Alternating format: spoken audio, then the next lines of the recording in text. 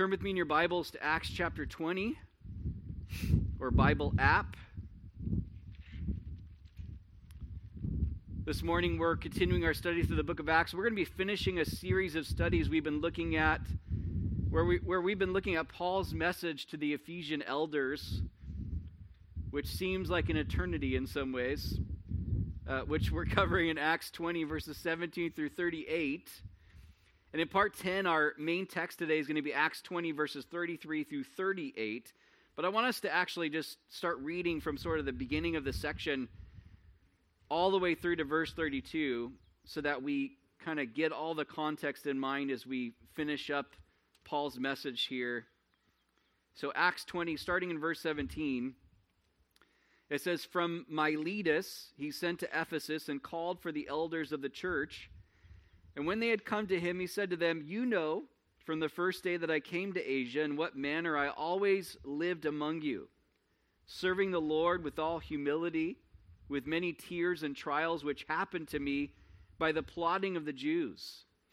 How I kept back nothing that was helpful, but proclaimed it to you, and taught you publicly and from house to house, testifying to Jews and also to Greeks, repentance toward God and faith toward our Lord Jesus Christ.'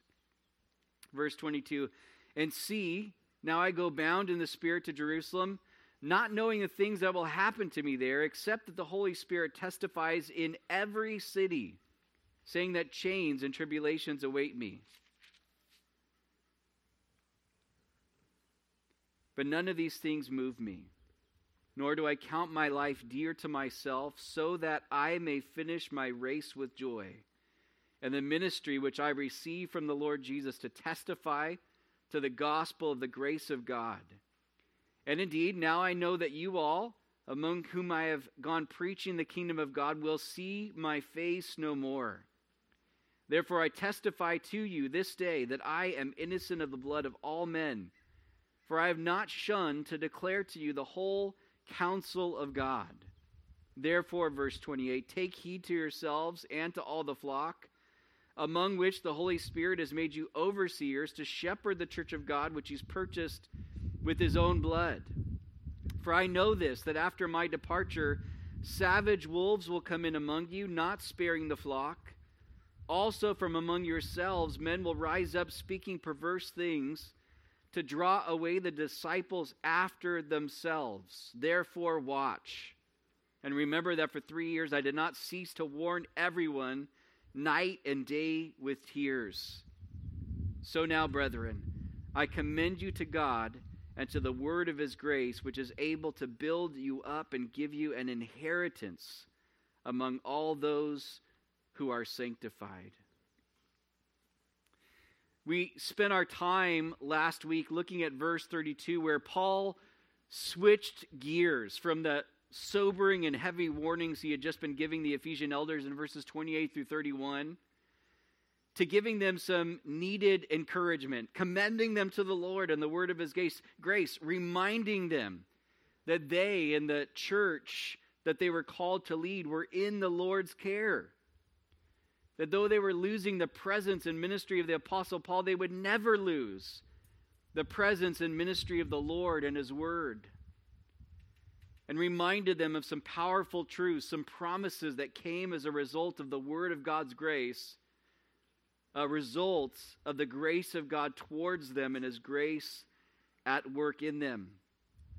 But now as Paul closes out his message to them and his meeting with them, he's going to remind them of his ministry once again and then give them some final exhortations regarding the need to care for the weak and how they were to live lives of generosity, of giving.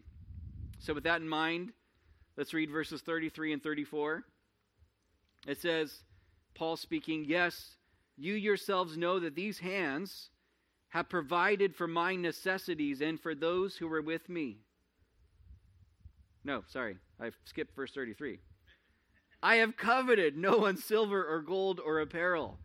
Yes, you yourselves know that these hands have provided for my necessities and for those who are with me." You're like, what did Jared just do? He said 33 and 34.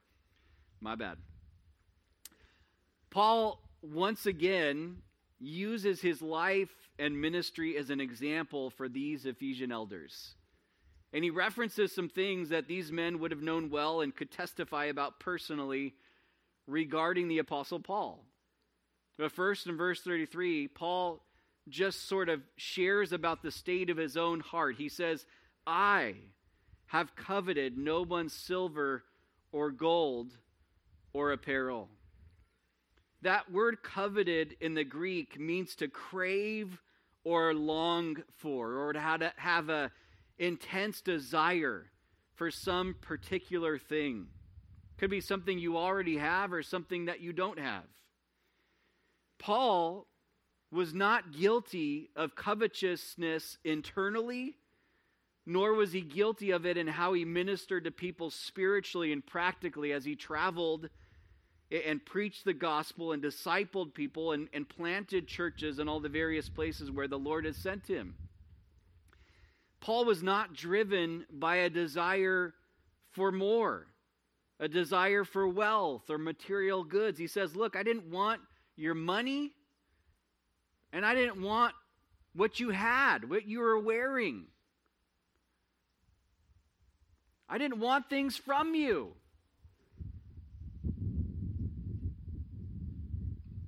He didn't covet. He didn't long for what others had. And this is a powerful testimony, an example, because covetousness is a sin that believers can easily get caught up in. And oftentimes those believers don't even recognize that it's a sin, because craving more, desiring things, desiring wealth or stuff or what someone else has that you don't have, has been normalized by the culture around us and has influenced the mindset of many believers.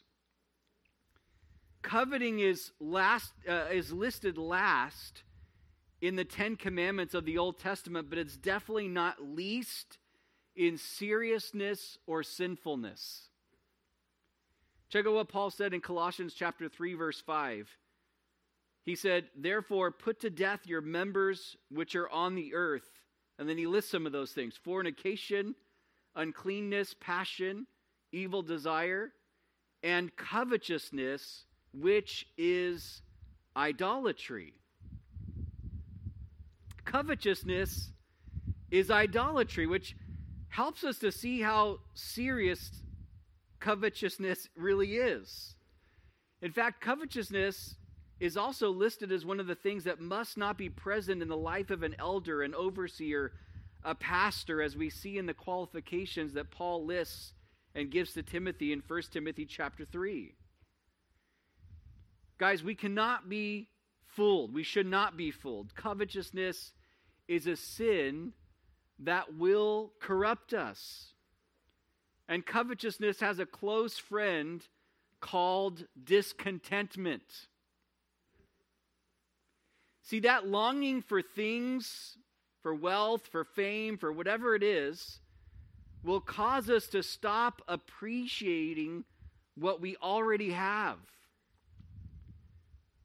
Will make us ungrateful towards the Lord and His provision and goodness that He's already given. It'll keep us from being able to rejoice in what God is doing in someone else's life. And it'll cause us to focus on what we think that God isn't doing instead of focusing on what He is doing. And while this is a needed word for everyone in the church, in context here, Paul is speaking to church leaders. And his example would have also been a warning. Covetousness in church leaders has destroyed many churches corporately as a whole, has devastated many believers individually who respected and trusted a leader who maybe manipulated them or used them or who abused their authority to take from them. And it's caused many unbelievers to blaspheme the name of Christ, who, please know this, is not okay with any of it. And has caused unbelievers to not want anything to do with the church or Jesus because of church leaders who allowed covetousness to have room in their hearts and gave themselves over to that sin. Paul's testimony was also a warning to these leaders, and it continues to be a warning to every church leader still today. But then Paul reminds them in verse 34 that they knew firsthand by experience, because they had witnessed Paul's life and ministry for 3 years, that his own hands had provided for his necessities and also for those who were with him. See, when Paul first came to Ephesus, he partnered with a couple named Aquila and Priscilla, if you remember from earlier, because they were tent makers, just like he was. And he stayed with them and he worked. He carried out his tent-making occupation even while he was seeking to bring the gospel to the people of Ephesus. And we don't know how long he did this bivocational ministry, because it seems that when Silas and Timothy had come from Macedonia in Acts 18, verse 5, that they had brought a financial gift from the church in Philippi,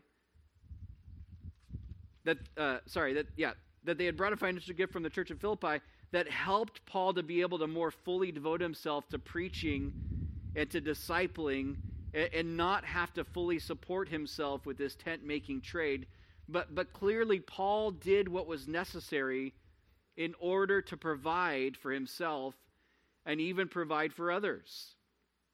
Paul's reminder in verse 34 reinforced the fact that he didn't come to Ephesus to get something from them, but instead that he came to give something to them, to give them Jesus, to bring them the gospel, to labor and spend his life for them for those 3 years that he was with them in Ephesus, seeking to see them grow in all that they had been given in Christ Jesus.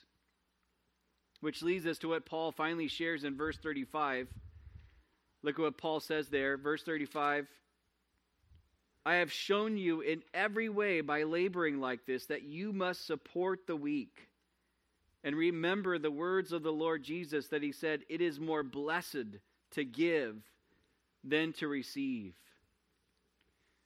Paul had shown these elders, these church leaders, in every way by how he labored among them, that they must support the weak. So his labors, his toil, his work showed them a needed principle, that they were required to support the weak. Now, that word support means to help, to come to the aid of someone, and carries the sense of helping or assisting, conceived of as taking someone by the hand to lead or assist them. And that word weak can refer to sickness or being feeble, but it can also just mean lacking in moral strength or courage or will, or maybe even some intellectual features. See, whether an elder is a lay leader who doesn't receive any pay, or they're bivocational, they receive some financial support from the church, but they need to work elsewhere too to support themselves, or whether they get to be fully supported by the church financially, there is a labor to the work of shepherding God's flock, his church. And in that labor, there are people who need to be supported, to be assisted, that need to be taken by the hand, so to speak, so that they are lifted up and led and built up in areas that they are weak and in need of support. This is an important word for church leaders, but because of other passages in the New Testament that speak about this, it's also an important word for all of us in the body of Christ. Let me show you just two passages that speak into this. First, in 1 Thessalonians 5:14, we actually looked at this just a few weeks ago. Paul said to the Thessalonian believers, "Now we exhort you, brethren, warn those who are unruly, comfort the faint-hearted, uphold the weak, be patient with all." And then in Ephesians 4:28, Paul said to the Ephesian believers, "Let him who stole steal no longer, but rather let him labor, working with his hands what is good, that he may have something to give him who has need." Guys, each of us as disciples of Jesus in Jesus' church are to uphold, we are to be devoted to the weak, to those without strength, to those who are in need. And we're to have a heart of generosity with what we've earned through our labor to look out and help support others in the body who have needs. And this makes for a healthy and cared for church, cared for people. Paul's commitment to those who were in need of support, the weak, wasn't just evident in how he provided for himself and for those who were with him, which is a pretty amazing thing, right? Paul's the guy who's laboring, he's preaching the gospel, he's seeing the church in Ephesus be planted. He's really the one who's the founding pastor of that church, and yet he's not just providing for himself through his trade. He's like, there's these other people with me, and I'm going to work so that they can be freed up to minister. I'm going to work harder so that these people can be provided for as well. And that's sort of an amazing heart to have. That's like pretty unusual to even kind of find that sort of perspective. But Paul's commitment wasn't just seen in how he provided for himself and those with him, laboring with his hands and ministering to those in need in those 3 years in Ephesus, but it was also seen in what Paul was seeking to carry out even at that very moment as he was on his way to Jerusalem. Remember, Paul and those traveling with him were bringing a financial gift from the different churches throughout Greece to the church in Jerusalem to help those in need there. Let me remind you of what we're told in verses 1 through 3 of this chapter.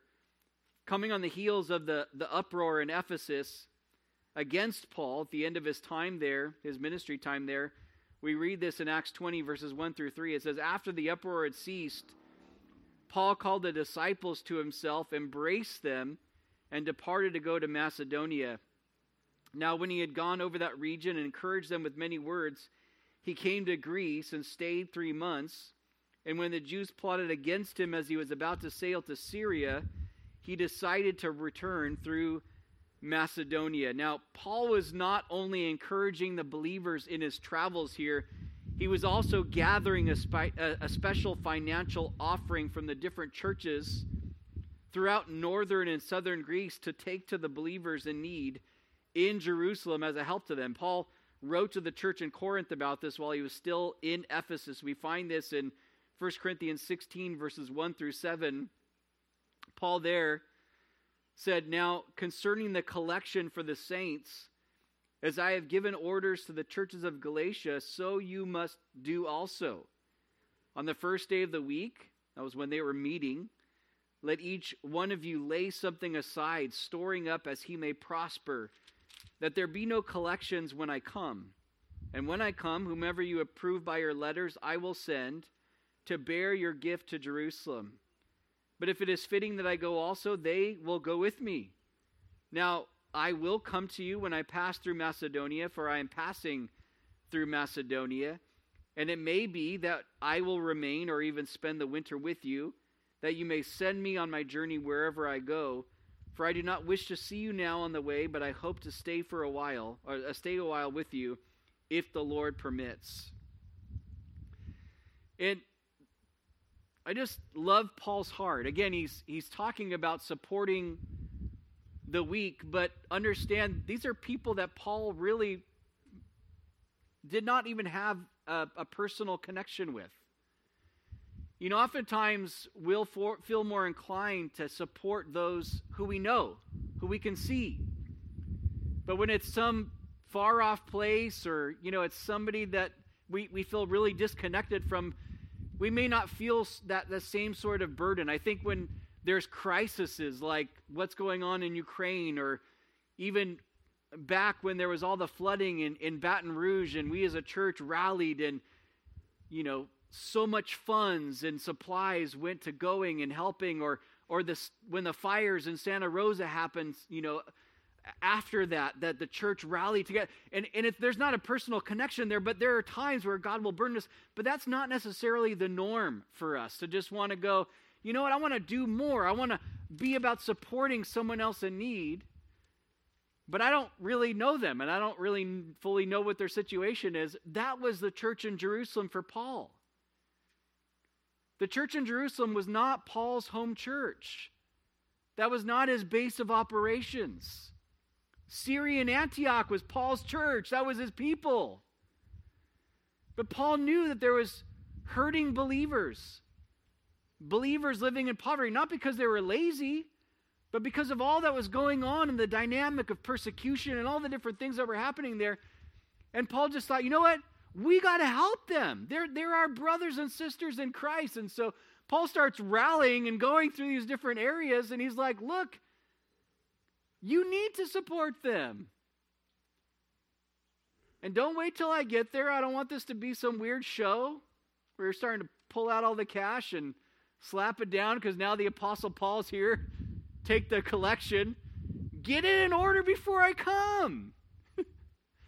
And then if you want to send people with me, do it. And we find that in verse 4 of Acts chapter 20. We see different people listed that the different churches sent with Paul to bear the gift.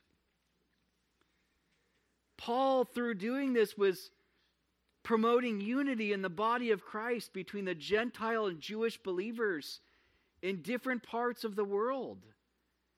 Through this support, he's reminding them that they're all one in Christ, that as the family of God, they should take care of each other.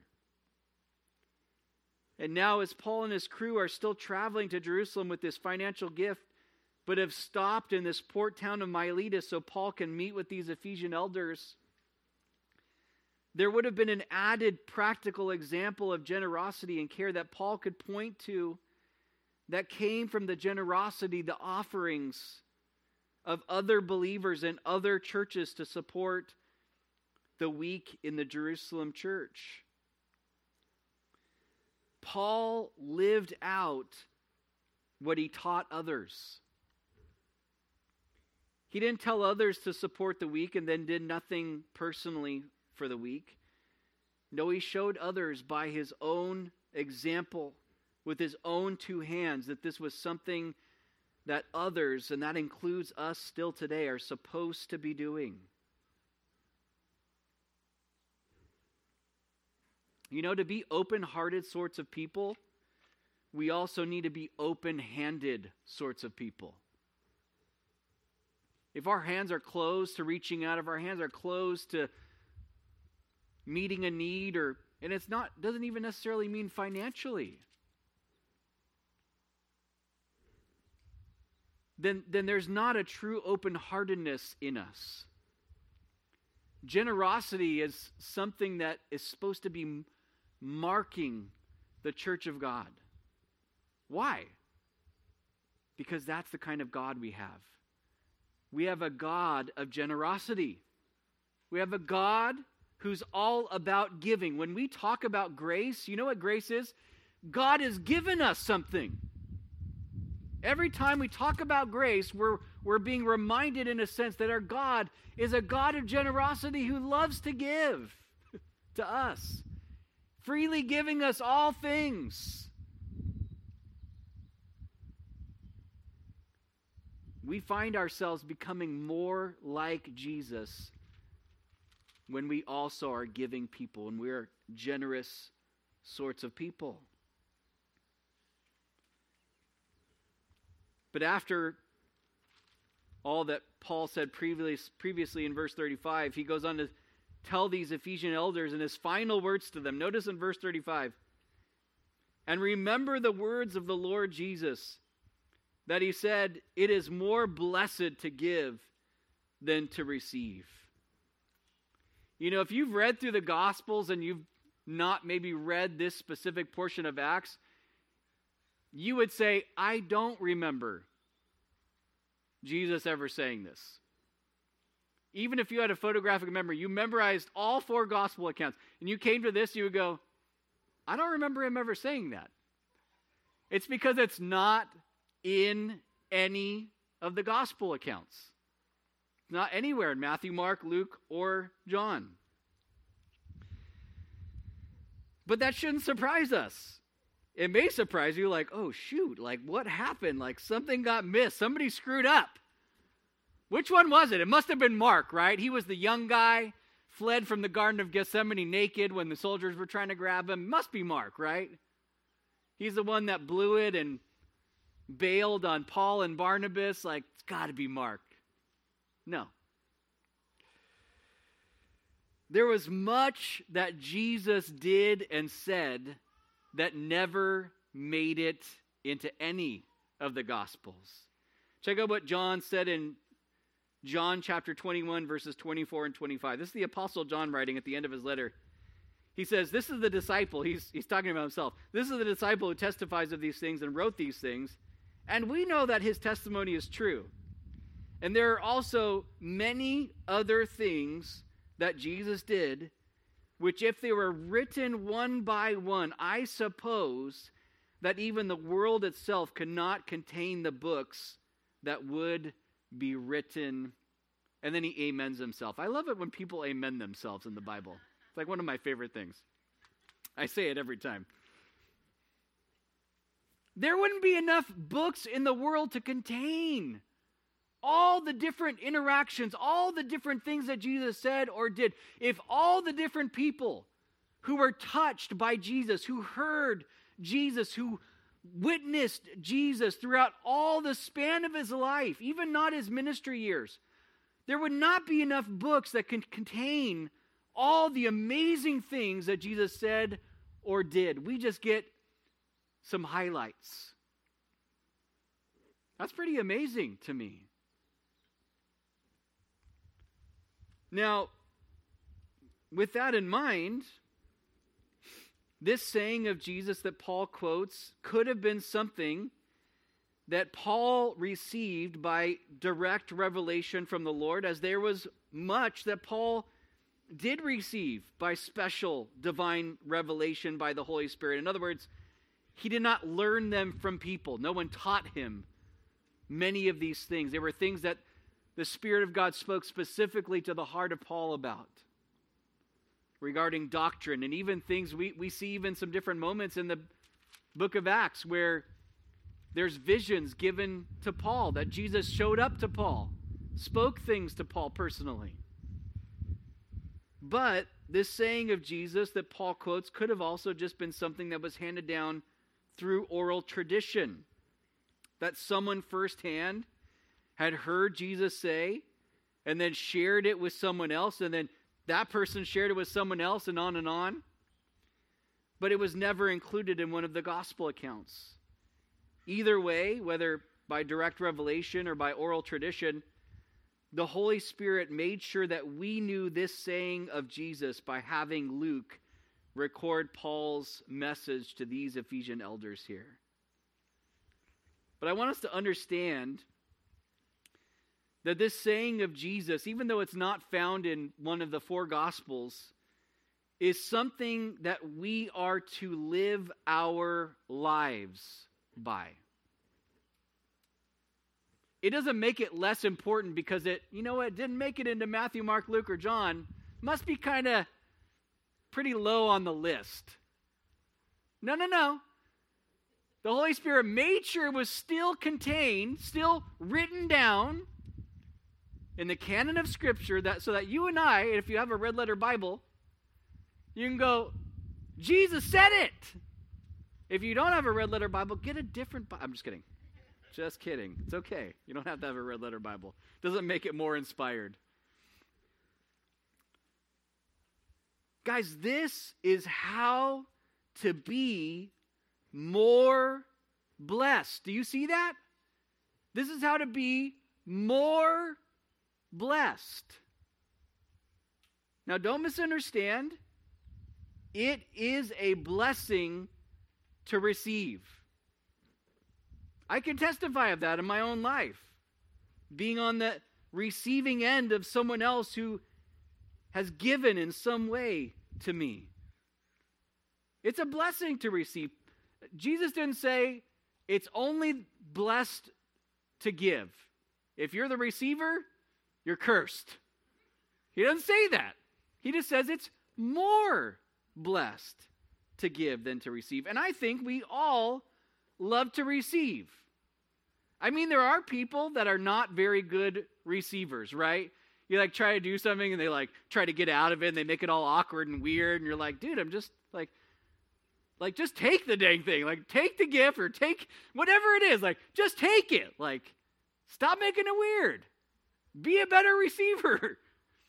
It's still a blessing to receive. Like cut it out. If you're that person, cut it out. Let people bless you. But according to Jesus, it's even more blessed to give. Isn't it interesting that those who only look to receive but don't have the mindset to be a giver are often those who feel that they never get what they feel like they're lacking? People who only just want to receive. It happens oftentimes, and I've seen this in a church setting. People who come and they're just going like, I need. They're not looking outwardly really in any way to like, how can God use me in someone else's life? God, how would you want to make me a blessing? Lord, meet me, Lord, and have someone else bless me, and this and that. And it's always like, there's just this desire for, I gotta receive. That person oftentimes is always stuck in that place.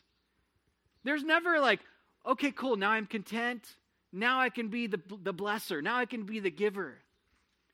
They always sort of stay in that realm of just needing to receive. Always feeling like they're lacking. But that those who have the mindset to be a giver, to be a blessing, are often those who feel that they're the ones being blessed. That as they seek to give, they feel like they get so much more from the Lord when they do it. And for me, that just reinforces this saying of Jesus. If God's ever used you in someone else's life, you can testify of the blessing in that place. And it's not a blessing where, you know what, hey, I did something and someone else, and God gave me 1,000 times more back in a physical way. Oftentimes it's that spiritual blessing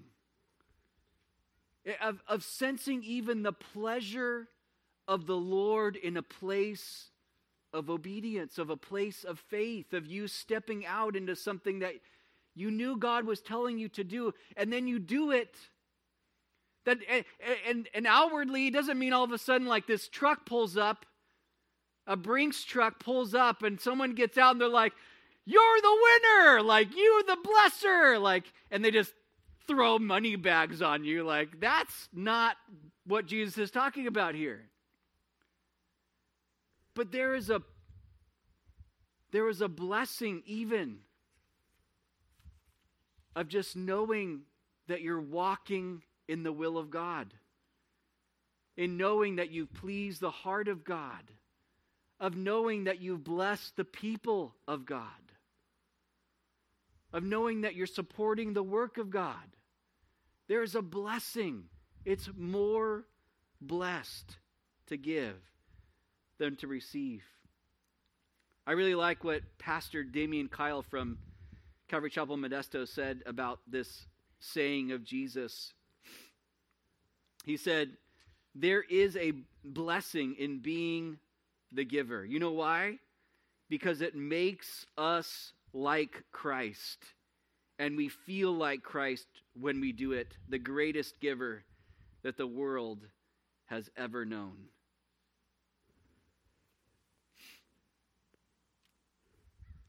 Guys, there's so much blessing to be found in serving Jesus, and by serving Him, serving others, supporting others, ministering to the needs of others. And in that place of giving, we get to imitate Jesus, the ultimate giver, who gave everything for you and for me. I think it's in 2 Corinthians chapter 9 where it said that Jesus, for our sakes, became poor, that we might become rich in God. He gave up everything. He gave up all the comforts in heaven. He gave up all the worship of angels for a season of time, not forever. So that you and I, who were the poor ones, bankrupt spiritually, could be given all the riches of God in Christ Jesus because of what Jesus gave up. That's amazing. You and I get to imitate Jesus in that place of giving. And in our giving, we also get to show the grace and goodness and care of Jesus for others as we seek to be his hands and his feet in this world in practical ways. The generous, giving believer who supports and cares for the weak sees giving as a means to bless and be a blessing. Giving because God has richly, in his grace, given us what we have. Seeing that God wants to use us to bless others. Giving because our contentment is found in Christ Jesus alone. And in that place, when that's us, we become the ones who are more blessed. We're going to dive a little more deeply into the subject of giving next week, but looking at it in the context of giving or tithing to the Lord's work through his church and seeing how it's an act of worship. It all flows from this same place of generosity, of imitating our giving God. But let's see the result of Paul's message to these Ephesian elders in verses 36 through 38 as we close out this section. Verse 36, and when he had said these things, he knelt down and prayed with them all. Then they all wept freely and fell on Paul's neck and kissed him, sorrowing most of all for the words which he spoke, that they would see his face no more. And they accompanied him to the ship. I love seeing Paul's heart for these leaders. He wasn't cold or calloused. Instead, he was caring and he was concerned for them. Notice in verse 36 that after he gets done sharing his heart with them, that he gets down on his knees and he prays with them all. He's the one heading to Jerusalem where he's already told them he knows that chains and tribulations awaited him. But he's not focused on himself. He doesn't stop teaching and then go, okay, guys, you need to really encourage me now. It's my time. Right? Like a mouth from Goonies. Like, this is my wish. I'm taking it back. Taking it all back, right? Like, he doesn't get this weird sort of like self-focused sort of thing now all of a sudden after he's done pouring into them. He just kept loving on them.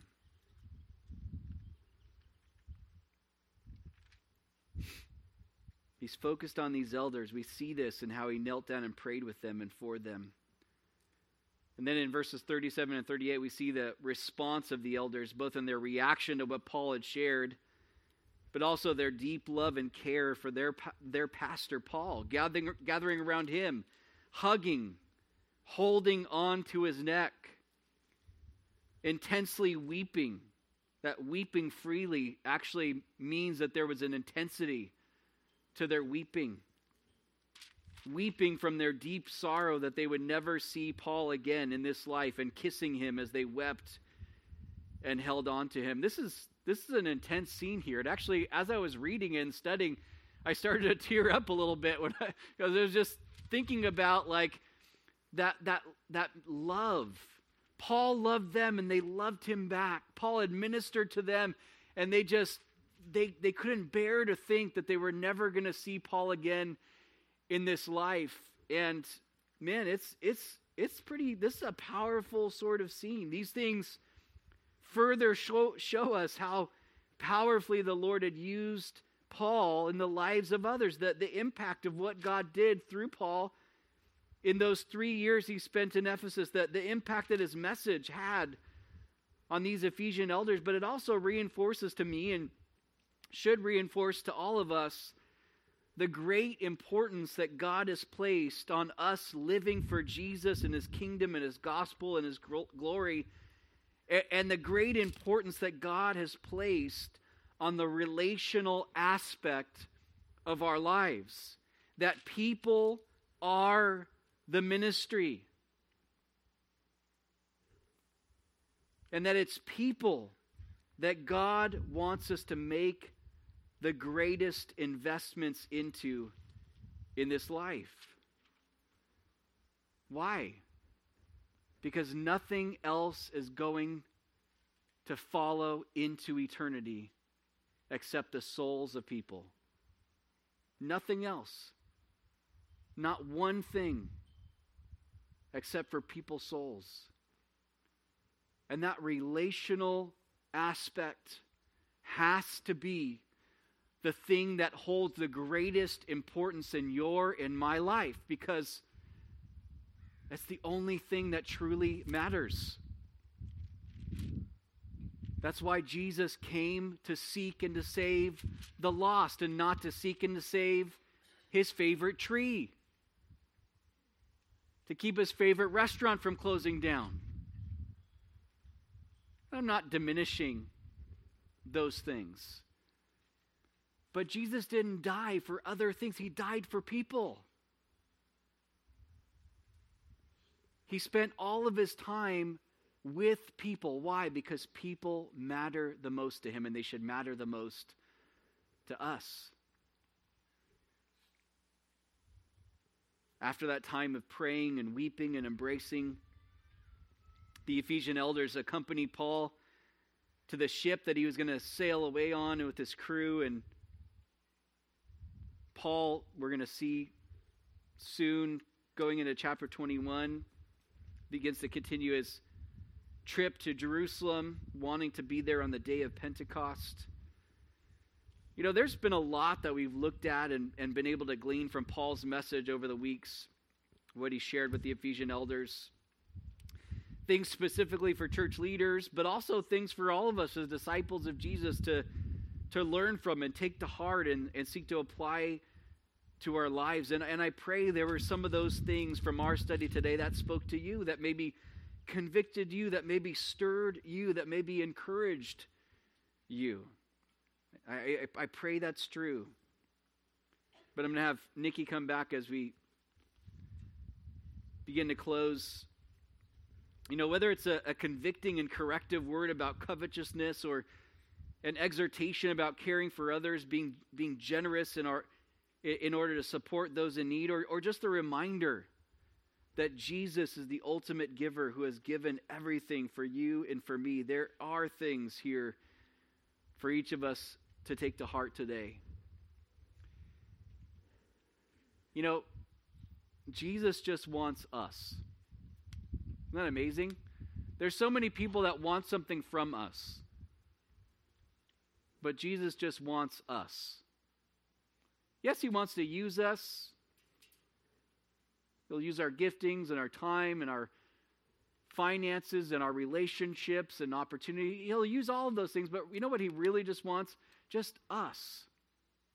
Just you and me.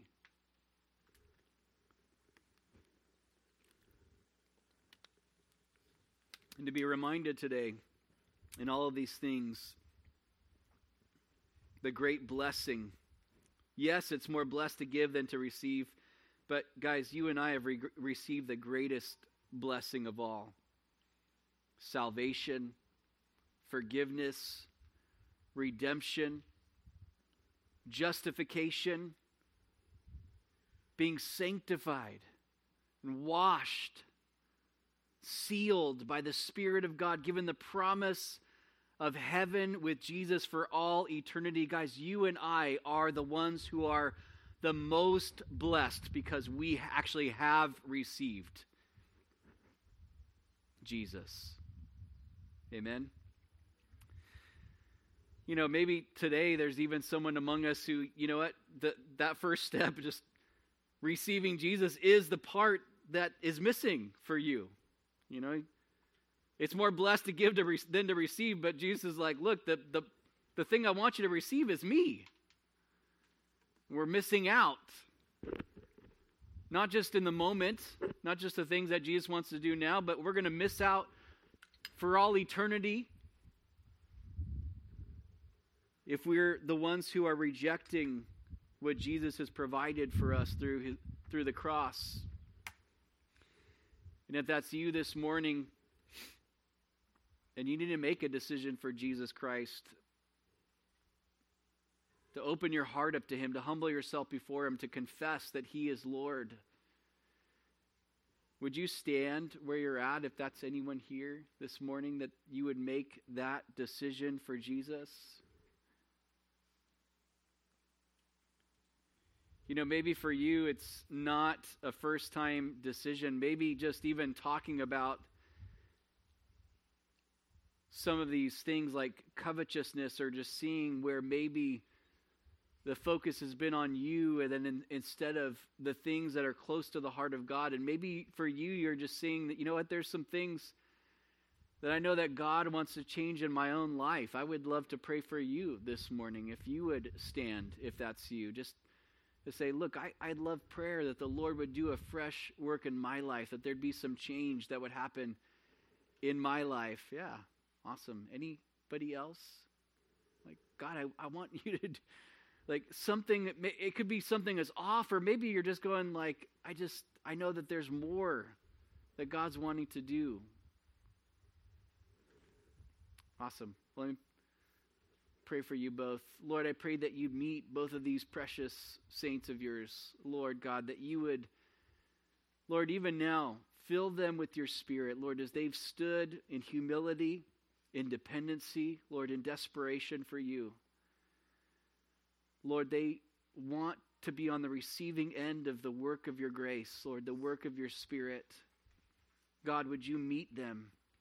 Lord, you know those areas, God, where maybe they're seeing that change needs to happen, or growth, or maybe just more of something that they know that you're already wanting to do. God, would you do those things within them, Lord, that only you can do, Lord, that they can't make happen on their own. God, would you bring transformation? Lord, would you, God, bring refreshing? Lord, would you bring revival? Lord, would you bring renewal? And God, would you have your way in their lives, God, as they've stood just going, look, Lord, I just want to be on board with all that you desire for my life. Lord, I pray that you would do those things. And God, as we respond to your word this morning in songs of praise and taking of the communion elements, Lord, some going and getting prayed for, Lord, you just continue to move by your Spirit, Lord. God, receive the glory that's due to you. Lord, you are amazing, Lord.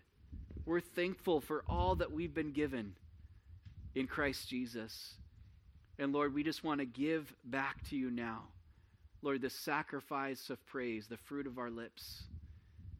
God, would it be acceptable in your sight this morning? So, Father, continue to meet with us now. In Jesus' name, amen.